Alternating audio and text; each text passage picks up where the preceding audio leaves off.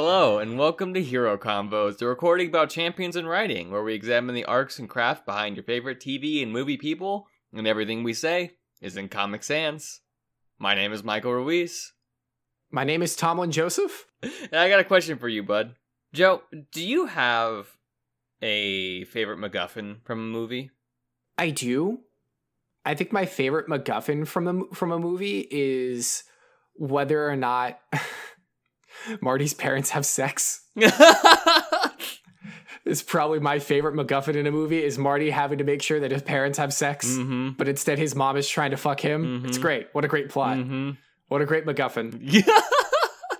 That is the type of like absurd and yet seemingly like you could see the train of logic of how someone's like, hey, you know, what if we just had like, it's not a raunchy rom-com conceit, but it is like how we got to the point of like where you get like the 2000s rom-com, you know?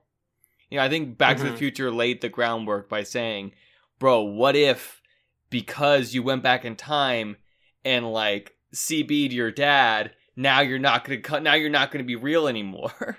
Bro. I mean, in theory, you could be real. He would just be like a natural genetic clone of yourself. Anyway, we don't need to get into the science of that. Yeah. Well, okay, so that's my answer, Michael. You never gave me an answer to what your favorite MacGuffin would be. Maybe I should ask that question first. What's your favorite MacGuffin in a movie? I feel like it's weird how we both went to Back to the Future. Mine's a little less shitposty than yours is.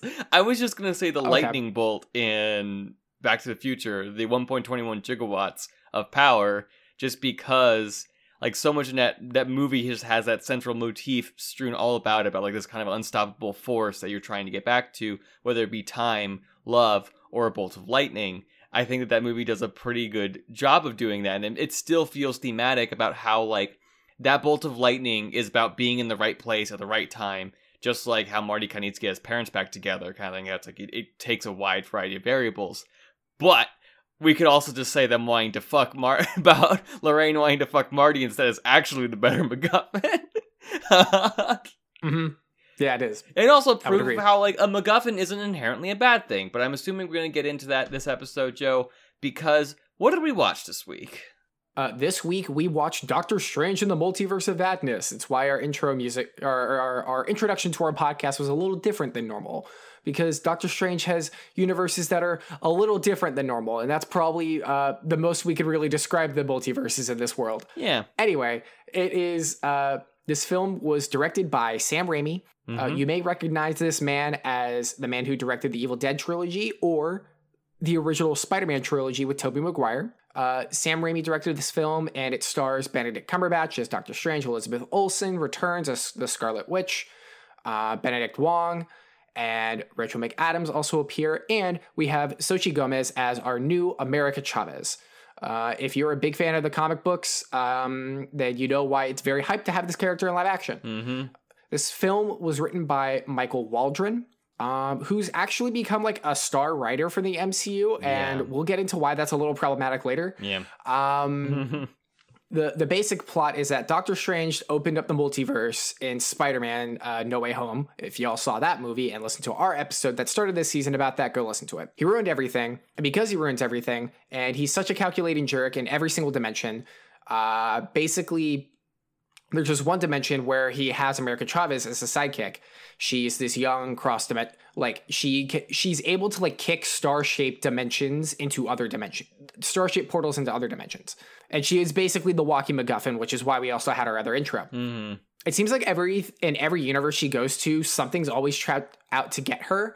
But she doesn't quite understand why until we find out it is Wanda the Scarlet Witch, who has decided to break bad in an attempt to get her children back in our universe.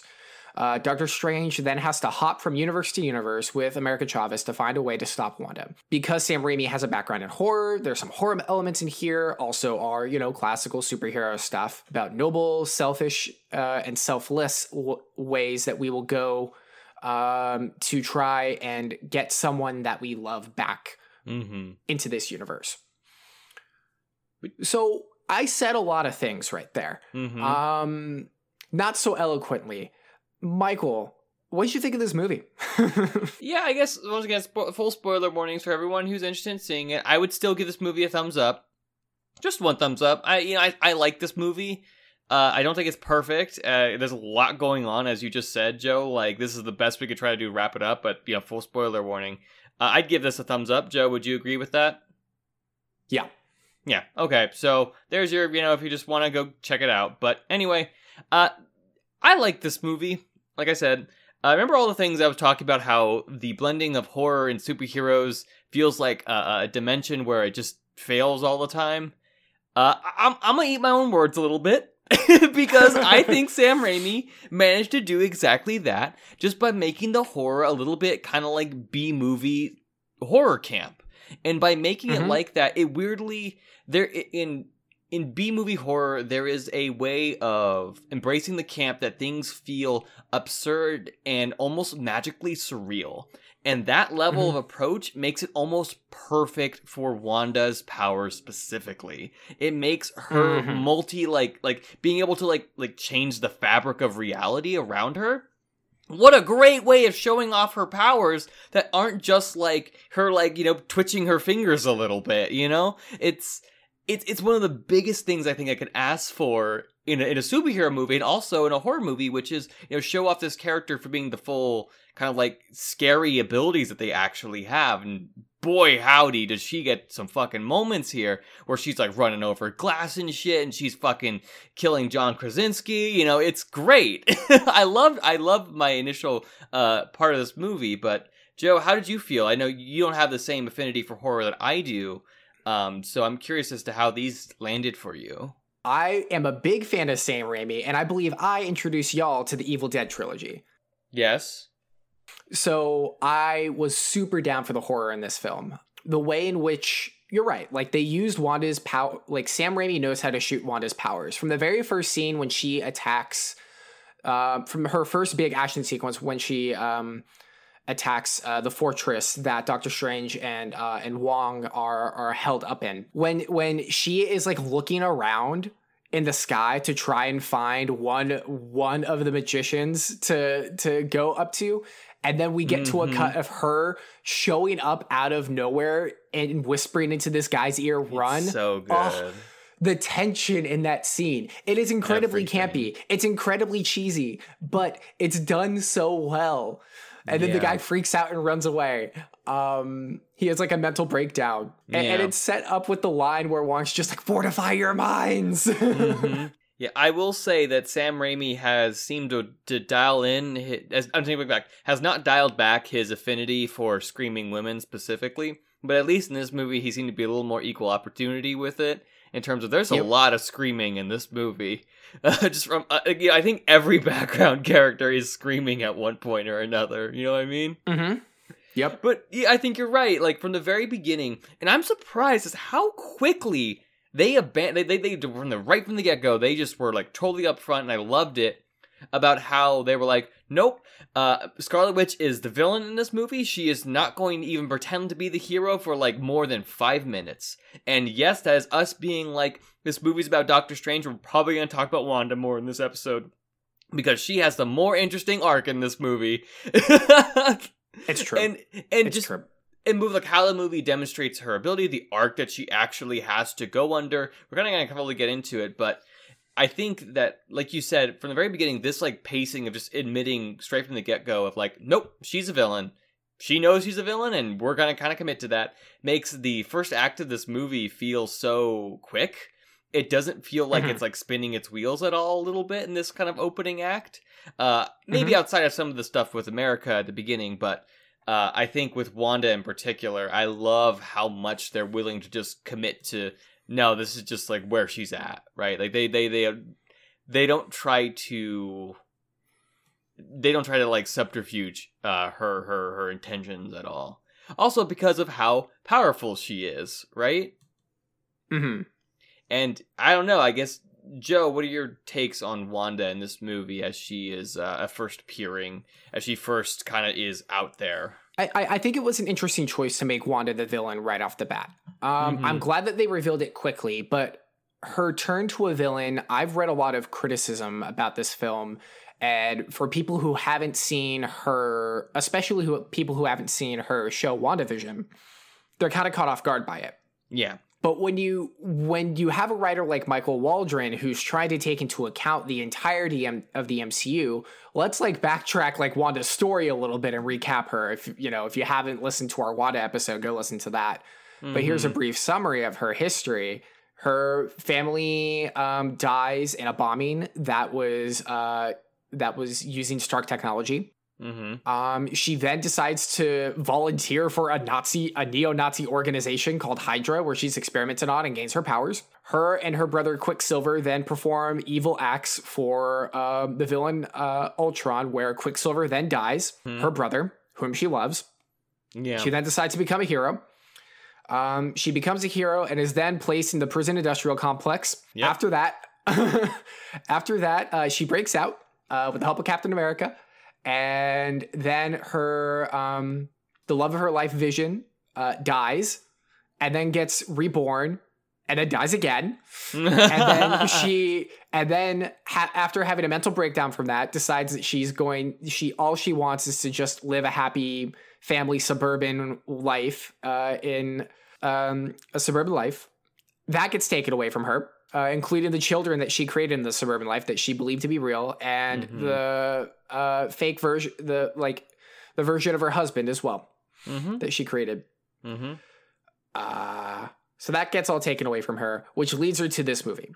Yeah. She's gone through a lot of suffering and a lot of pain. So when the movie starts and you like have that knowledge beforehand, like, okay, I get why she's a villain. But if you were just watching the movies beforehand, you're like, why is she doing this? Yeah. And why is she solely focused on just her kids?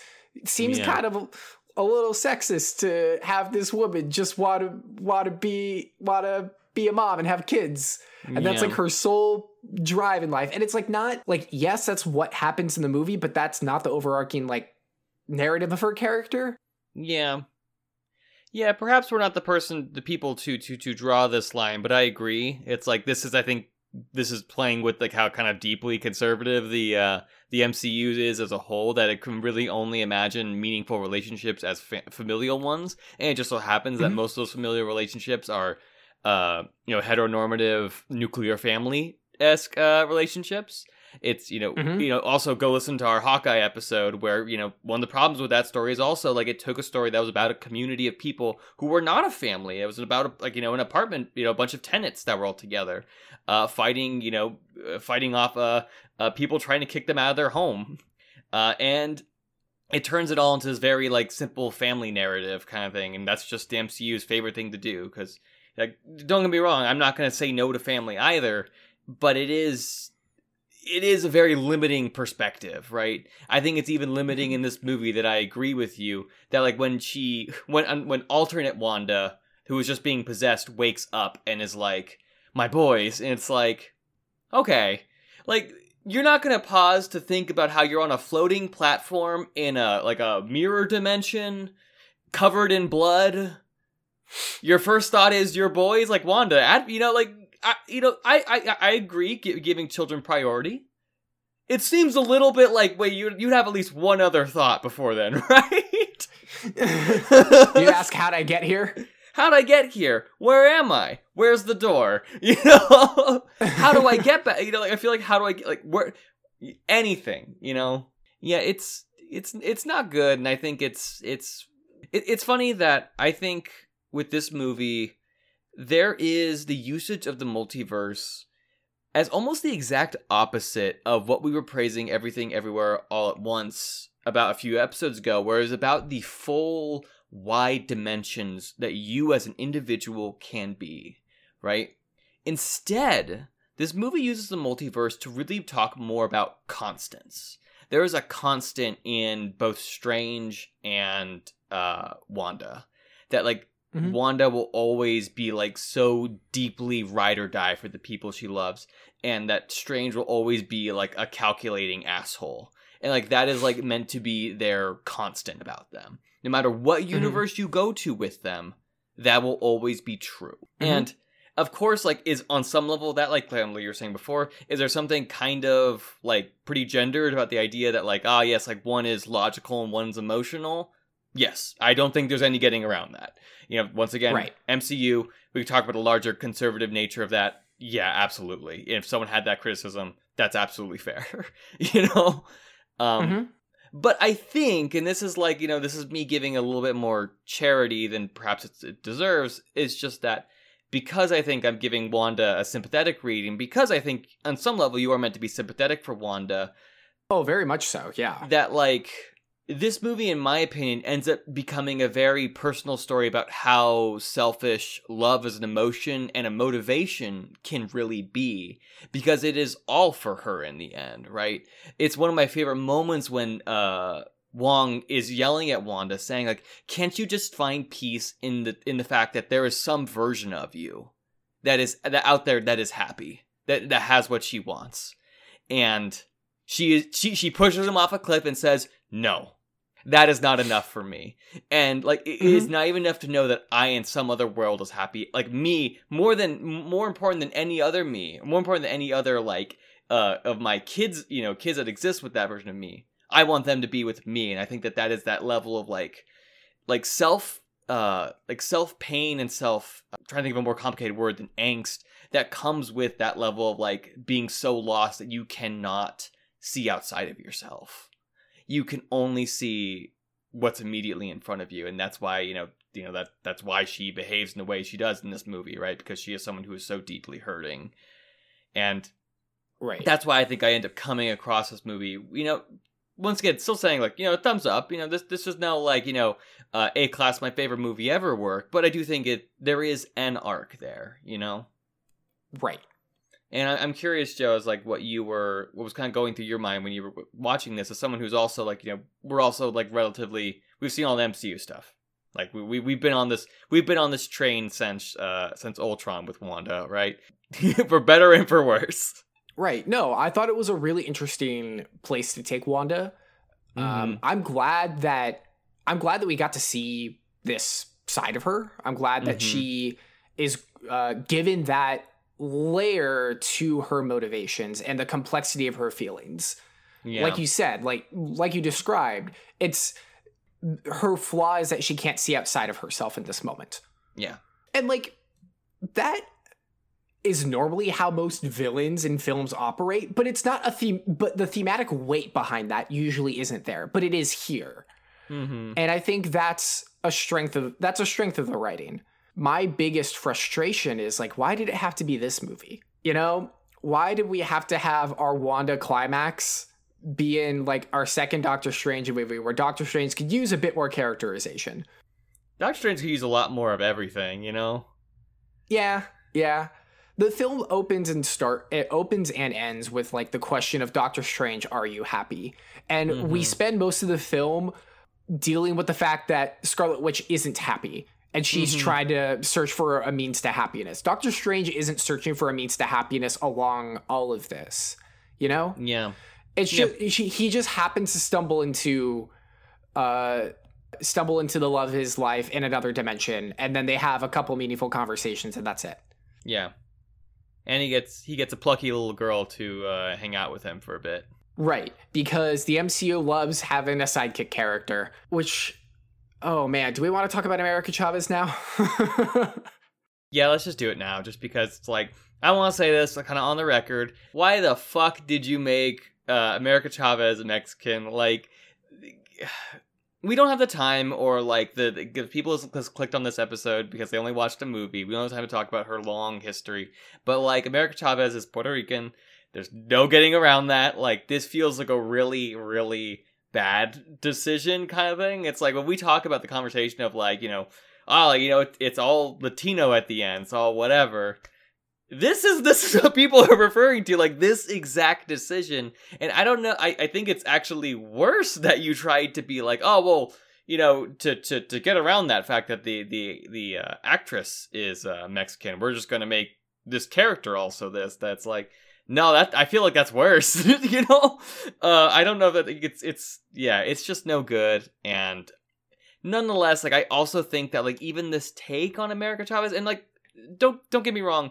I think Xochitl Gomez does like a great job with what she's given. Like this, I do not think it's on her. I think she's, she's great at doing what she's given. It's not on her at all. This is absolutely just direction, right? She can't be allowed to be the like the butch power lesbian that she is in the comics. Like that is America Chavez, but like in this movie where we'll see a guy's head get blown out, but we can't see two gay moms kiss. That is what we're going to get. And that feels like that's like straight up like erasure shit, that's like straight up like they don't want this in the movie kind of thing. We can't have gay shit here when America Chavez is one of the gayest characters in Marvel Comics. That little girl gay. And, as a result, this is the character we got. And I think that that's really, really not good. And that's like, we could get into that, but I think we're leaving our lane a little too much other than that. Unless, Joe, of course, do you want to harp on anything? I just want to ask one question for maybe our listeners who might not know the characters well and maybe didn't see some of the things that we saw while watching the movie. But Michael, how did they code her as Mexican and not Puerto Rican? Oh, that she has the sugar skull on her denim jacket at the bottom right of it, I think. That's just the very significant Day of the Dead sugar skull that most people recognize as like Mexican iconography. And that specifically is the thing that people are talking about this right now. Like, I'm sure it will not take very many Google searches to go towards. And it's, like I said, It's because Xochitl Gomez is also Mexican, I'm sure you could have found another Puerto Rican actress to take this role. Or it could have just been a bit more thoughtful with the costume design. Everything. And knowing that story, knowing that back. So this is all to say, on top of this character having some missing representation from the origins, she's also treated as a MacGuffin in this film.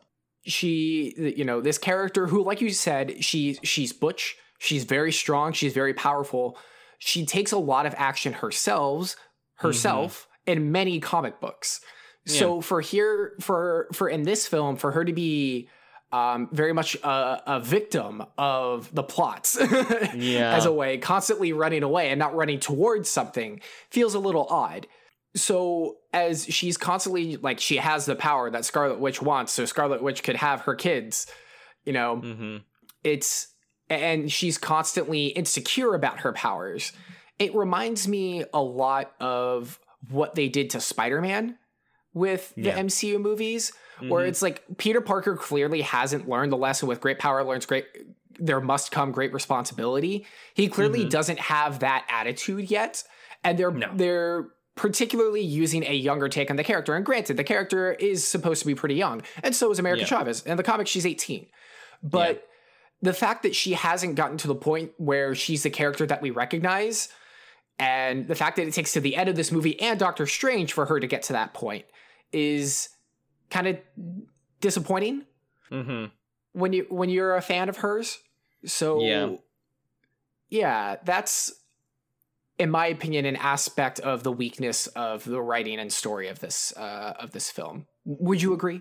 Yeah, I definitely agree. Like, once again, it also, like, this movie's doing Wanda no more favors in all the jokes about her being the redlining of WandaVision, of kicking out all the people of color. I mean, like, what's she doing in this movie but chasing the only brown person? And it's okay to kill you to save my kids. Yeah, it's just chasing the only, like, young, like, brown girl. Like, come on, Wanda. Like, think about what you're doing. But, yeah, I completely agree. Like, America Chavez is the leader of the Young Avengers for a reason, right? She like, charges a little head first. And I think that this is why, like I said, like, as someone who has a little sister that what I would call, like, kind of plucky a little bit, I understand the idea. That being said, like, this is clearly the MCU's favorite thing.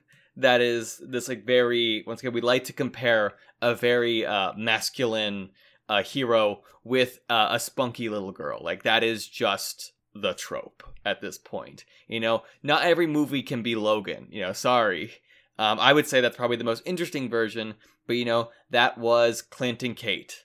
That was even Steve and Wanda at one point. That's just like the dynamic they like to have on display. Probably because some writer out there has a daughter. And it's like, whoa, what if, dude? Yeah. What if I was an old sad man? I had to take care of my daughter that I don't understand, Because I don't have the basic understanding of empathy. Damn. I don't want to be too down on it in the same way that, like, for all my problems with something like Stranger Things, I don't want to be too down on those kids, because all those little kids, they're great, they're wonderful performers. It's not on them. They were just handed a script. This is their big break. I'm curious to see what they will do with America Chavez in the future of the MCU. I would still watch, if she gets her own show, I'd still watch it, so to say. It is just something that's in my brain when I'm thinking about her in this movie, as someone who also, like, kind of just is very reactive, right? And I think that's what we're having friction with, is that you took, like, the definition of an active character and made her the most passive character in this movie, where she also just kind of screams a lot, and then, stars explode. Yeah, it's frustrating to see that. But to your point, Michael, it seems like they're trying to set up something like Kieran Gillen's run on Young Avengers with some of the characters they've introduced. Patriot has been introduced in Falcon and Winter Soldier. He played a very, very small role. If you weren't paying attention to the name, you might not notice. No. He was just there for the army commercial at the beginning. Damn. Rude, but true. What it was. Once again, he's trying his best. Yeah, of course. He's gotten a cool role. There's Kid Loki. We have America Chavez. We now have Hawkeye. We have, of course, the twins. Wiccan and, is it Speed? Yeah. Yeah, Wiccan and Speed. Yeah, I think so. Are there superhero names? I know Wiccan, but yeah. Okay. Oh boy, I think you're right. Yeah. Right. Okay. So the only characters we're missing are Teddy, Wiccan's boyfriend, then fiance, then husband, and Prodigy. Right? Yeah. Those are the only characters we're missing out of Kieran Gillen's run. Yeah. And now we're also getting a Ms. Marvel show, which we'll talk about later when that comes around. Yeah, I'm excited to see what they bring with her. I'm just kind of disappointed that this is how we got introduced. I hope whoever ends up writing her next sticks a bit closer to how she was written in the comics, because I would love to see her be just as confident as Kate is in Hawkeye. Yeah. Yeah. Or even like Yelena at a certain point, because it's just like, I'm just going to go do X thing. And, everything else is just a wall in my way that I absolutely can smash down, That's true. They have very similar characterization. Yeah. Well, also the Red Guardian and Yelena, it's what they like to do. Anyway, I guess like another thing about this, before we leave like this whole MacGuffin talk a little bit too much, is that I think with America Chavez and this movie as a whole, with the evil book and the good book, I know their names. I'm not going to call them that, because fuck, that's the silliest plot line. It's like, we're trying to get to the good book because she's got the evil book. That's just a Sam Raimi thing. It's camp, Michael. It's camp. I know. I get it on a certain level. I get it, but I think I think at very least what the evil book is at least allowed to do is that it is the manifestation and the tangibility of all of Wanda's sorrow, right? It's allowing her to act upon all of the awful emotions that she feels, right? And I think that like for her character, that makes perfect sense. It makes perfect sense for also even Strange to be using it later in the movie. I don't understand why the good book is a plot beat for as long as it is, because this is something that my older brother said when we were leaving it. He's like, I don't understand why they didn't, because it's like, if it's the good book that's the answer to everything kind of thing, why can't it just bring them back kind of thing? Like, the good book doesn't get to do anything. It's just there. It's just like a light at the end of the tunnel that you're chasing. And not in like a metaphorical way where it's like, oh, you thought you would come to this answer at the end. It's just like, oh no, there was a book, then it got burnt. So you can't use it anymore. Whoops. Yeah, the book just serves the plot of them, the physical plotting of it, them trying to get to a central location, and the reason for them to go through many multiverses, right? Yeah.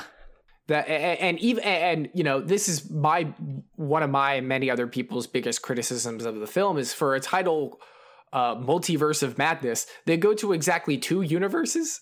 We really, I mean, like, yes, there is a big cut, a really great montage of them collapsing through many different multiverses that look very cool. But we only see 2 of them. And one of them is, hey, things are kind of backwards. And then the other one is, hey, look at all the cameos. Yeah. And God, you're so right. Look at all the cameos and then step outside and oh, there's hell. Yeah. Actually, no, that's technically the third one. There's 3. There's 3. I lied. Yeah. That's a third universe where they go to the one where Doctor Strange is the gatekeeper to hell.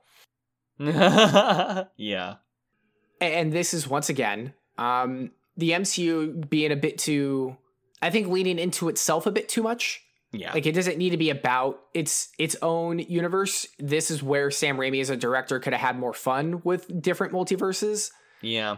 And the ways in which different universes go about. So instead we got, hey, look at these alternate takes on characters. Some of them you recognize, and then one of them is a fan casting. Okay. Yep. We'll get there. Yeah. I really want to hold that thought just because we have to hop into a multiverse of our own really quickly.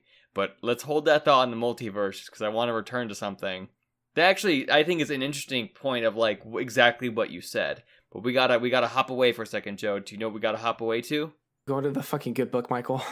We're going to the good book of trivia is where we're going.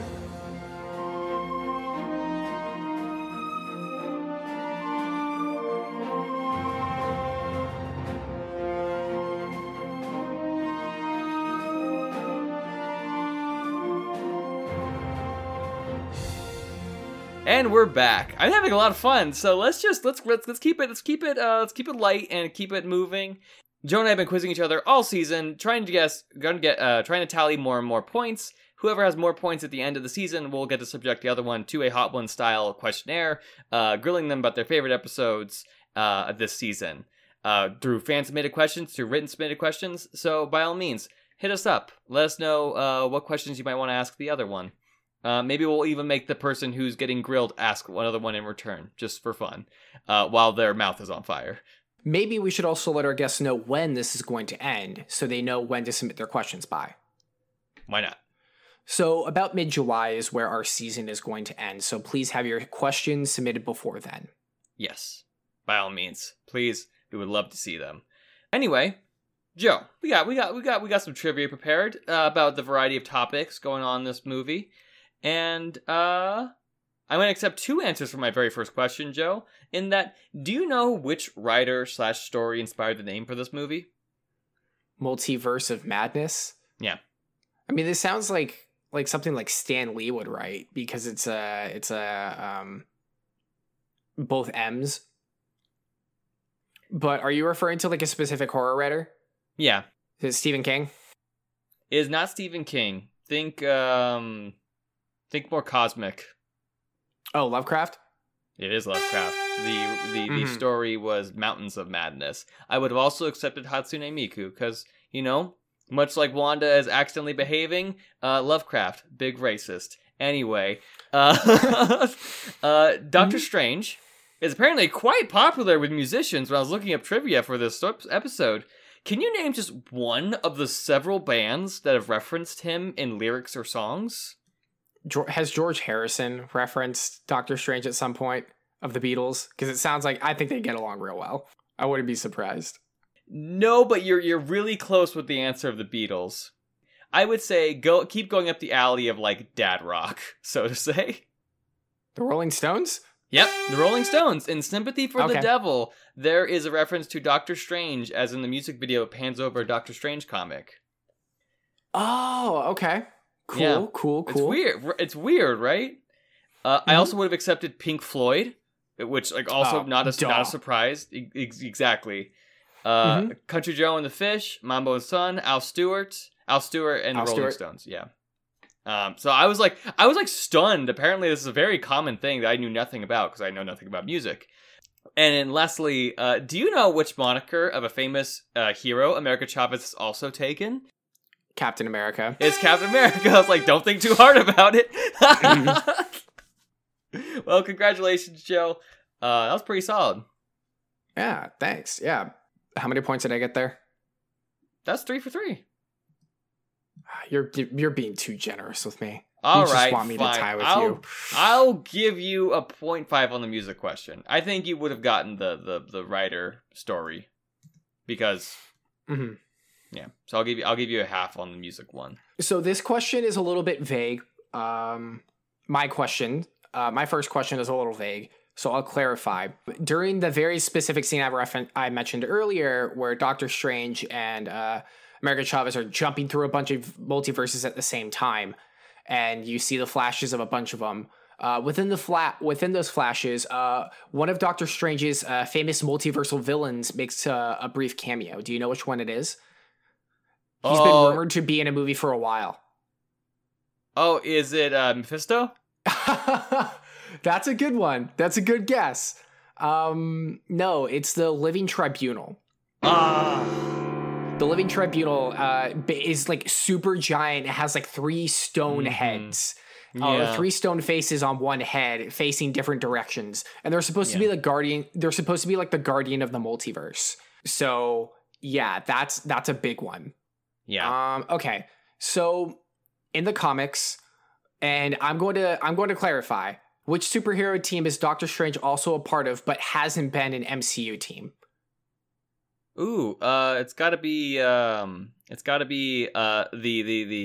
like the 4 dickheads? They're like the 4 geniuses of like Hank McCoy, Reed Richards, Tony Stark, and Doctor Strange. They're like I know there's an actual name for them, but I just call them the 4 assholes because, man, think about being in a room with those guys. I could also say the Midnight Suns kind of thing. Yeah, I'll accept the Midnight Suns. Yeah. But I was like the 4 dickheads. I always forget their name, but they're like the super minds. The Illuminati serves the same purpose. Yeah. They're all supposed to be dickhead geniuses who want to manipulate the universe. It's funny that they use the Illuminati as the name for the characters that appear in this movie, because they're most famously known for shipping Hulk into space and then Hulk coming back and trying to take over the world. Yep. So tangent aside, you got a point there. And my final question for you is, Doctor Strange's Sanctum Sanctorum is Latin for what? Is it Mind Palace? No. Is it Safe Place? No. Michael's pretty big into Latin ever since hosting a D&D campaign, so that's why I asked this question. I'll give you one more shot at it, but you're kind of on the right track. Is it like Place of the Mind? No, it's not about mind. It's actually Holy of Holies. Is the name of it. Oh shit, you're right. It is. Mm-hmm. Yeah. That makes sense. Mm-hmm. Holy of Holies, the good book. You read Yes. that good book, Joe? Have you read the good book? You read that good book? You read that good book? Yeah. You hit Yes, that I've good read book? the good book. Please, Like a please stop fucking knocking on my door. Please Do you stop want ringing to my keep? You want doorbell. to take a hit of this? Well then, if you're knocking on my door. Okay. So, hopping back to universe, woof, we went to the paint dimension. That was kind of cool. You were joking about there being a fan cast, right? We're talking about how John Krasinski is Reed Richards, right? Yes. Yeah. And I really want to call this out, just that, like, I have never been... Once again, this movie knows how to characterize Wanda as a sympathetic character, because when Reed Richards shows up, I was like, God, I hope Reed Richards dies, because you know who sucks? Reed Richards! Played, it's even better, played by John Krasinski, who is like the most like pro CIA kind of guy, kind of thing, who's in that really awful Jack Reacher show. And so it's like to be fan cast as this, I was like, When Wanda like tore him apart, I was like, I kind of get it. Like, fuck Reed Richards. Wanda's out here trying to be a good mom. She doesn't have time for bad dads, okay? Yeah, I agree.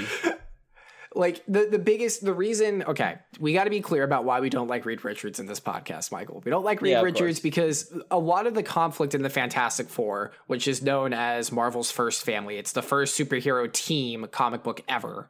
And one of Marvel's oldest comic books as well as a publication. And the problem with Reed as a character is that a lot of the conflict for the Fantastic Four comes from them as four characters butting heads.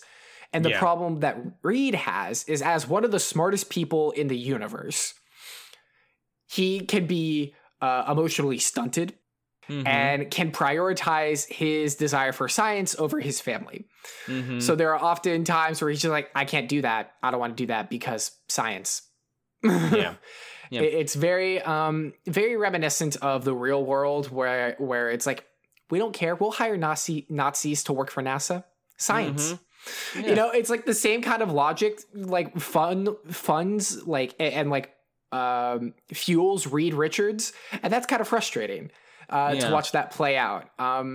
So like when people wanted to cast John Krasinski as him, it's because people really like John Krasinski and he's a really likable guy. But Michael and I read Reed as a character as being an asshole. Like he should be like, if you want to have him be like likable, like I think getting William Jackson Harper as Reed Richards would be a much better casting. Yes. Because if you ever watch The Good Place, Michael and I really like the show. William Jackson Harper plays a character who is like the smartest character in the room, but he constantly gets in his own way. And that's what causes conflict. And he does it in a way where you still like him, but he is his biggest problem. And I think that is probably a better way. I think he would be a better actor for Reed than John Krasinski, who originally auditioned to be Captain America, Yeah. Yeah, it's like, there's a way of having this type of like intellectual style character that is not like obsessed with how like morality has ethics have no place in like intellectual conversation, right? Like that is like the worst. That's like, that's just a villain on a nutshell, right? Like just like, yes, your code of ethics has no place here, right? That's just an evil scientist character, or people's emotions make them irrational, therefore they are subject to error, so to say, unlike I am. And that's just, like I said, that's pretty hateable just in general. If you disagree with that, maybe unpack some things. But I agree with you. I think that casting William Jackson Harper as someone who like clearly knows how to play that kind of like very, very, very smart character that doesn't sound condescending, that doesn't sound mean, and kind of ultimately means to like educate, so to say, which is like I think what those characters are designed to do. I think you can have a lot of heart there. You can have a lot of goodness, actually. But yeah, we end up getting this. But like I said, I do think it did make that scene where Wanda just tears that whole room apart way more satisfying in my end. Because I was like, yeah, fuck Reed Richards, dude. Even like probably fuck this version of Professor X. Like, don't get me wrong. Patrick Stewart, wonderful actor. But like probably fuck, because most runs on Professor X are also kind of like, maybe fuck Professor X. Professor X also runs into I'm not going to get on my X-Men soapbox here. I'm deviating from the episode here, but Professor X has a similar but not the same issue as Reed. I think Reed has a lot more in common with Beast, that X-Men character. But anyway, and Beast actually started the CIA anyway. He started the mutant CIA. Those were his words. But with let's bring our episode back. Let's bring it back down to this universe. Let's reel it back in. Let's talk about that scene really quickly, because I think that's a big highlight for the writing. Once again, this film has like a 15-minute detour where we're going to just like gratify ourselves with these cameos. And then the writing is still smart enough to be like, we can't have these characters for the rest of the movie. And also like, we can't have them in the rest of the universe. So having a really cool horror style takedown where Wanda comes in, she's limping, she has blood dripping down her face. So cool. And she kills them so like we don't actually see them die. We don't see any blood from them, but they are killed in the most brutal of ways. Reed Richards is turned into fucking like silly string. And Captain Carter is cut in half by her own shield. Black Bolt, we didn't even mention Black Bolt. Black Bolt dies by exploding his own head because Wanda gets rid of his mouth but not his powers. And then she actually tears off Professor X's head. But we don't see it because it turns into red mist. It's like she takes the top half of his head to the left and the bottom half of his head to the right and into mist. Yeah. So yeah, it is wild. Yeah. Once again, we saw all of that, but we can't see two gay moms kiss. Like, what the fuck? Anyway, but I agree. Like, once again, like that is like PG-13 horror movie kind of shit. You know, like there's so much you can do by only showing so much, right? Like it doesn't have to actually be graphic to know that the violence is there.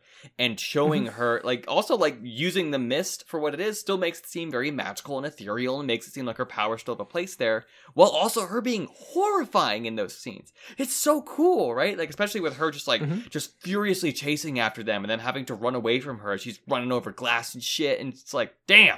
Whoa! Woo!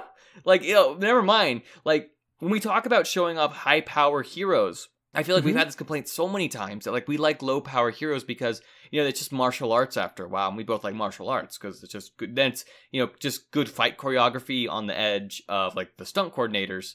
But here we get to see something completely different. And this demonstration of power as a means to be horrifying, it has an intention. It just feels so much cooler. It just feels like such a better demonstration, and that more important than anything, the emotion is there. The emotion of this character who's so driven that, like, once again, anything that gets in her way is just something that's going to be smashed within a few moments, and that's wonderful. You know, I like that for this character right now. You know, because I have sympathy for Wanda, and that's where she's at, right?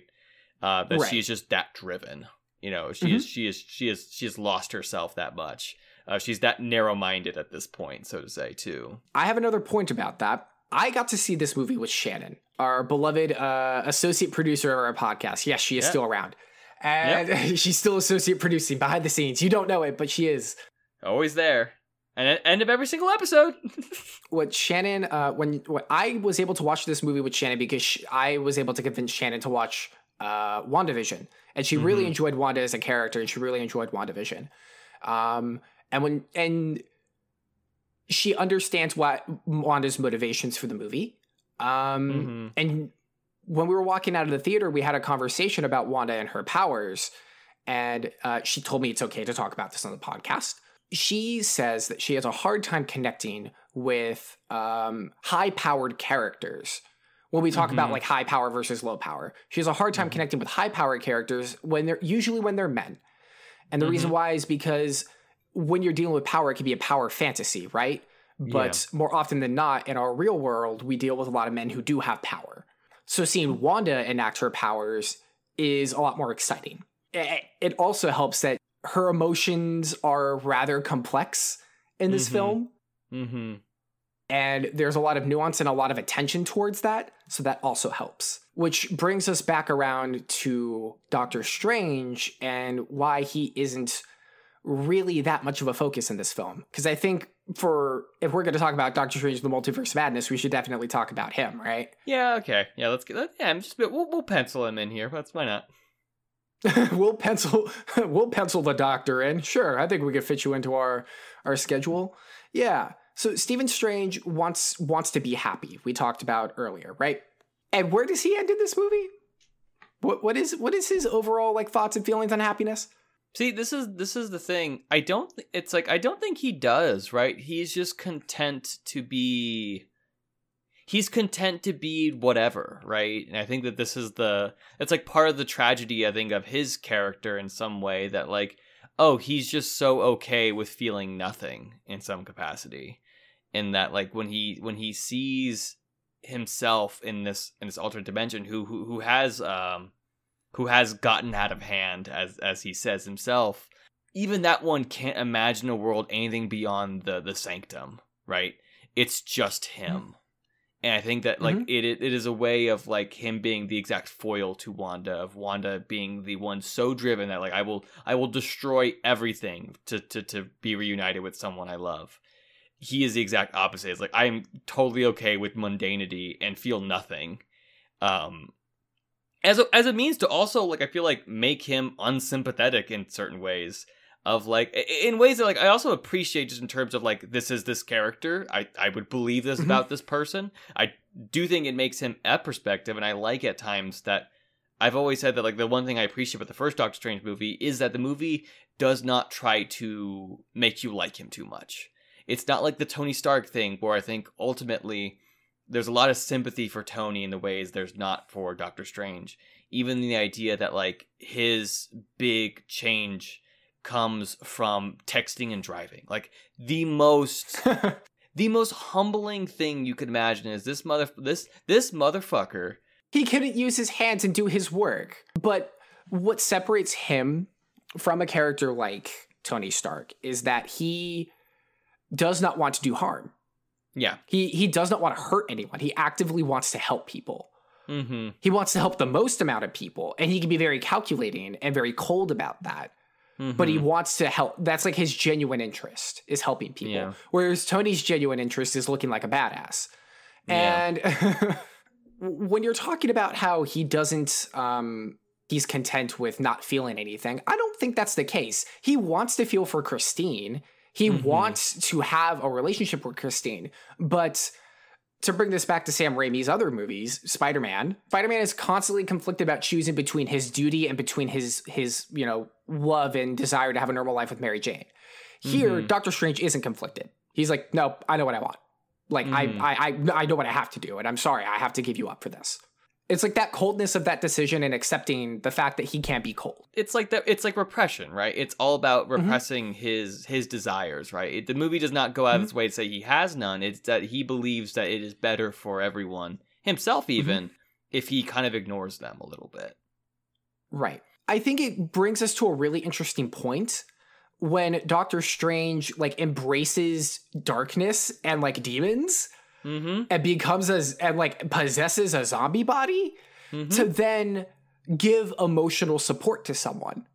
Yeah. To give emotional support to America Chavez. Like this is a really interesting turn, and I was wondering what you thought about that. Besides the fact that he looks so fucking cool and I want that action figure. Oh, absolutely. When he went all in like necromancer, like Doctor Strange, that was the first time I remember thinking, outside of like the little music battle he does with his himself, that was the first time I thought, wow, your powers look cool. Like that shit was sick. You know, seeing seeing all the like the arm wings and the fucking like decaying body. Also, like once again, the B movie like horror makeup on him that's like very cheesy looking. It's not trying to be too realistic. I love it. That's fucking get that shit in my movies more. That looks great. You know, like I don't care that it looks a little silly. I like that it looks silly. And also just like, yeah, I completely agree with you, because him taking this step and like literally embracing a dead version of himself to prove that there's still life in this, right? Once again, we're abandoning the realm of subtlety in superhero movies. I do think that is him stepping into Wanda's domain, right? And also knowing that on some level, he knows he cannot be the guy, right? The only person who can, as America will also show off Wanda, which is kind of the weird repeat beat of that scene of like, I can't be the person to do this. And then America Chavez is like, I can't be the person to do this. Versus kind of wanting at that point, I was like, America Chavez should just kind of like, I'm kind of okay with her just punching the shit out of Wanda at this point. Like, go for it, you know? I do think it is about him knowing himself in some capacity and therefore being like, oh yeah, like left to my own devices, I probably would sacrifice this kid, and so I'm going to do the thing that feels absolutely wrong in this moment. And I do think that like that is an arc, you know, for Steven, so to say. Is it a particularly deep one? Not really, but it's something. All time, he feels like he's the highlight of this movie, which is really just that last action bit. Mm-hmm. And it proves that, like, in superhero movies, style can do a lot to enhance a hero, right? For sure. Like, those action sequences at the end really did a lot for me as an audience member. Like, really brought me back to, like, okay, yes, this is why I like Sam Raimi. This is what makes Doctor Strange pretty cool. I really enjoyed that part of it. I know that we're getting close to time, so I think we should finish just talking about that final beat there. When America Chavez decides, I can't be the one to do this, and then brings Wanda, and then Wanda is forced upon, like, seeing what she actually is doing to her kids in this other universe. What did you think of that scene? I think this is good because I do think it wraps up the messiness of this movie. And I'm not even just talking about, like, the stuff we talked about earlier, but I think it's even in terms of, like, how it also kind of on some level, like, for as breakout as Wanda is in this movie, I do think that this one moment isn't as impactful as I want it to be. It feels like she's already kind of gotten past that point, right? Like, it feels weird to just put like, by obviously having her appear in front of, like, having her violence be apparent to her children. It feels like we're a little bit past that point already, as kind of explained by herself in, like, kind of earlier parts of the movie. And so this moment feels like it doesn't have the ability to imagine something kind of slightly more interesting for Wanda. And that's why, like, perhaps I wanted a true face-off between her and America, because in some ways it is like an unstoppable force meets an immovable object. Like, and while I do like the idea of herself, like, forgiving herself in that moment, it feels like it's missed a beat almost. It feels like it hasn't quite gotten to that point of Wanda feeling remorse, so to say. It doesn't quite have the chips to cash in at that point, because this movie hasn't been about her feeling remorse. Love being this, like, kind of, like, very powerful, very driven emotion, but also could be a very selfish one. I think is a really interesting concept. But I think the emphasis not being on Wanda's love or, like, inability to feel love for anything at that point. I don't know. It feels disconnected, so to say. But what about you? How did you feel about this last moment?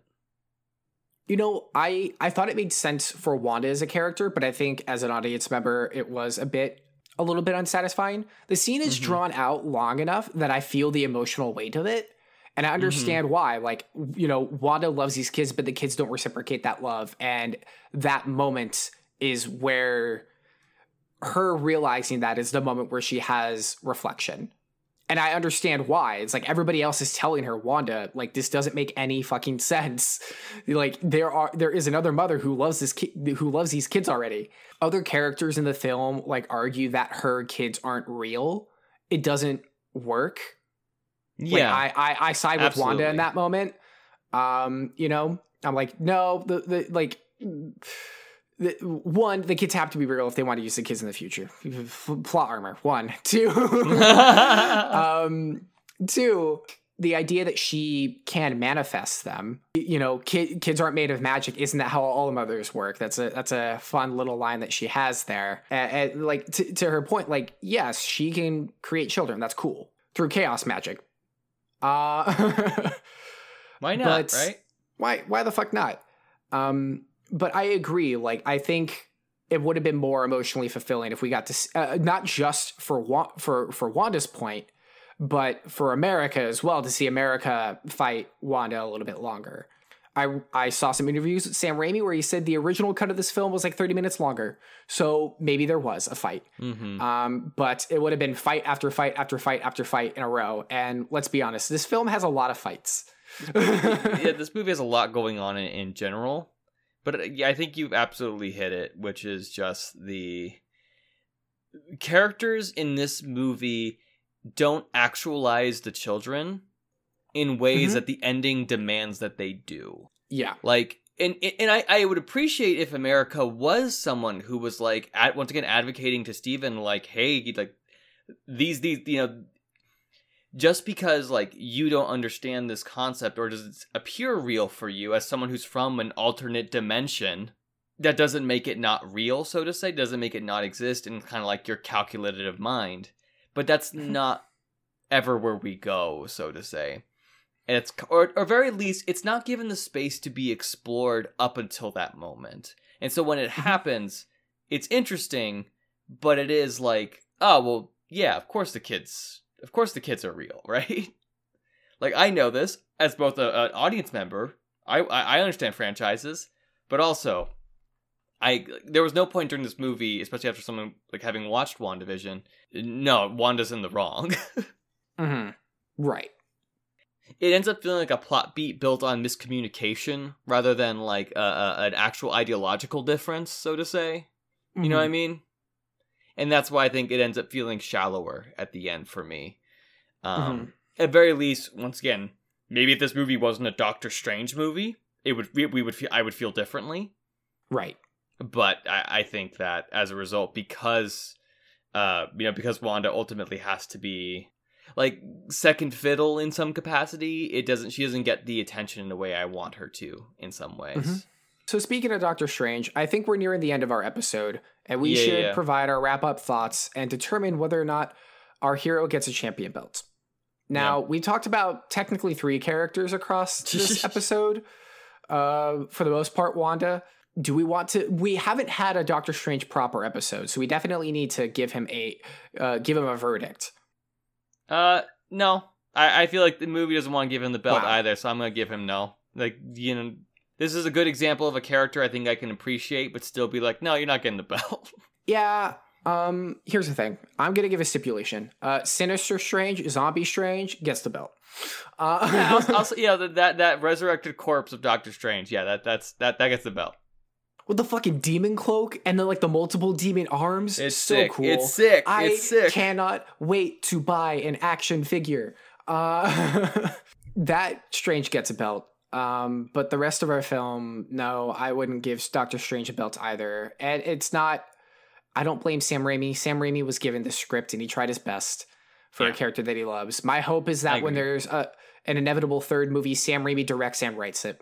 Could give it a lot of heart and sentiment that I think is occasionally missing from this movie, or replaced instead with a lot of cameos and stuff. Like, you know, as much as I enjoyed Wanda tearing apart Reed Richards, if we just gave more time to Wanda in general, then I would just be happier. Or more time to Doctor Strange. Exactly. Or America. Literally any other character than these 4 characters who are going to like 5 characters who are going to die. Yeah, who their point is they're a cameo and they die. Boom. It's like an event comic. Yeah, really though. Anyway, I feel like at the end of this, I have to give Wanda the champion belt just because I feel like she is, by nature of her having to be the villain and her having been a hero for so long, she is inherently having to play a character with dimension, right? Having to play a character with depth and complexity. And of course, is that still wrapped up in a lot of the problems of the MCU? Absolutely. But I do end up liking Wanda a lot more at the end of this.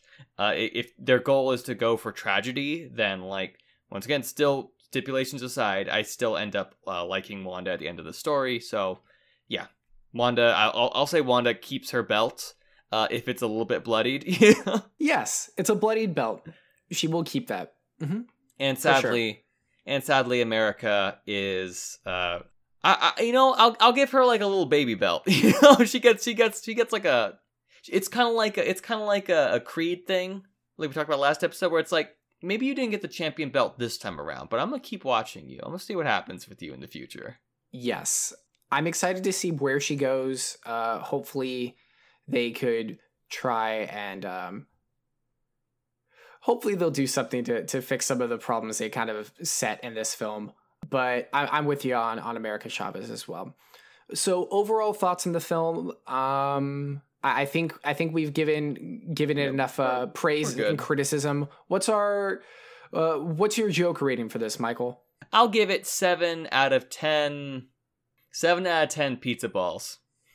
Nice. I'm going to give it 7 out of 11 interdimensional bean eyeballs flying through the streets of New York. Yeah, definitely. What a great Evil Dead reference. I love that. Wonderful.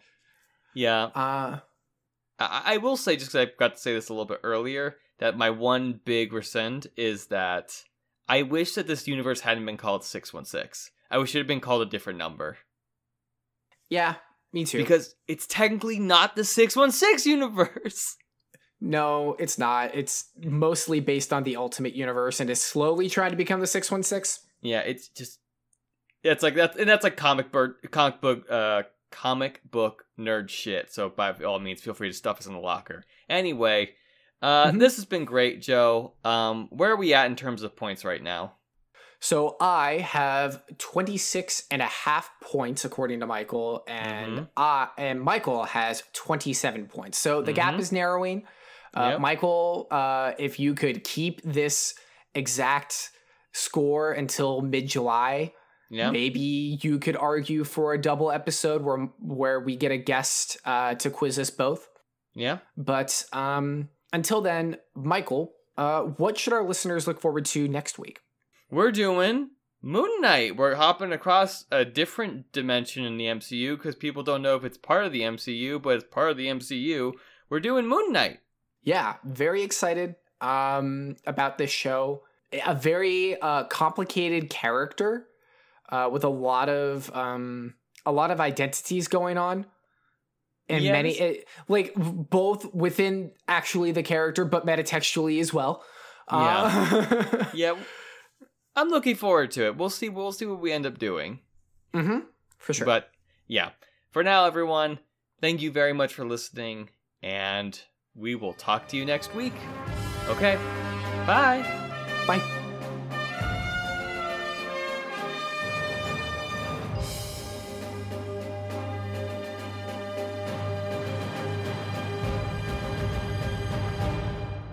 All right, thank you for listening to another episode of Champion Casters. You can rate and review us on Apple Podcast and Spotify. And if you want to keep the conversation going, you can follow us on Facebook, Twitter, and Instagram at champion_cast. You can also email us any of your thoughts or questions at championcasters@gmail.com. We'd love to hear from you.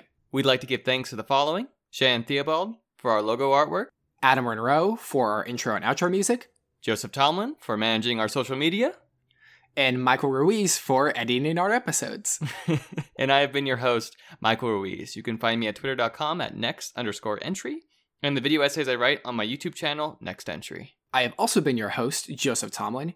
You can find me at twitter.com and Instagram at JokeTomlin. That is JoukTomlin. Thanks again for listening, everyone.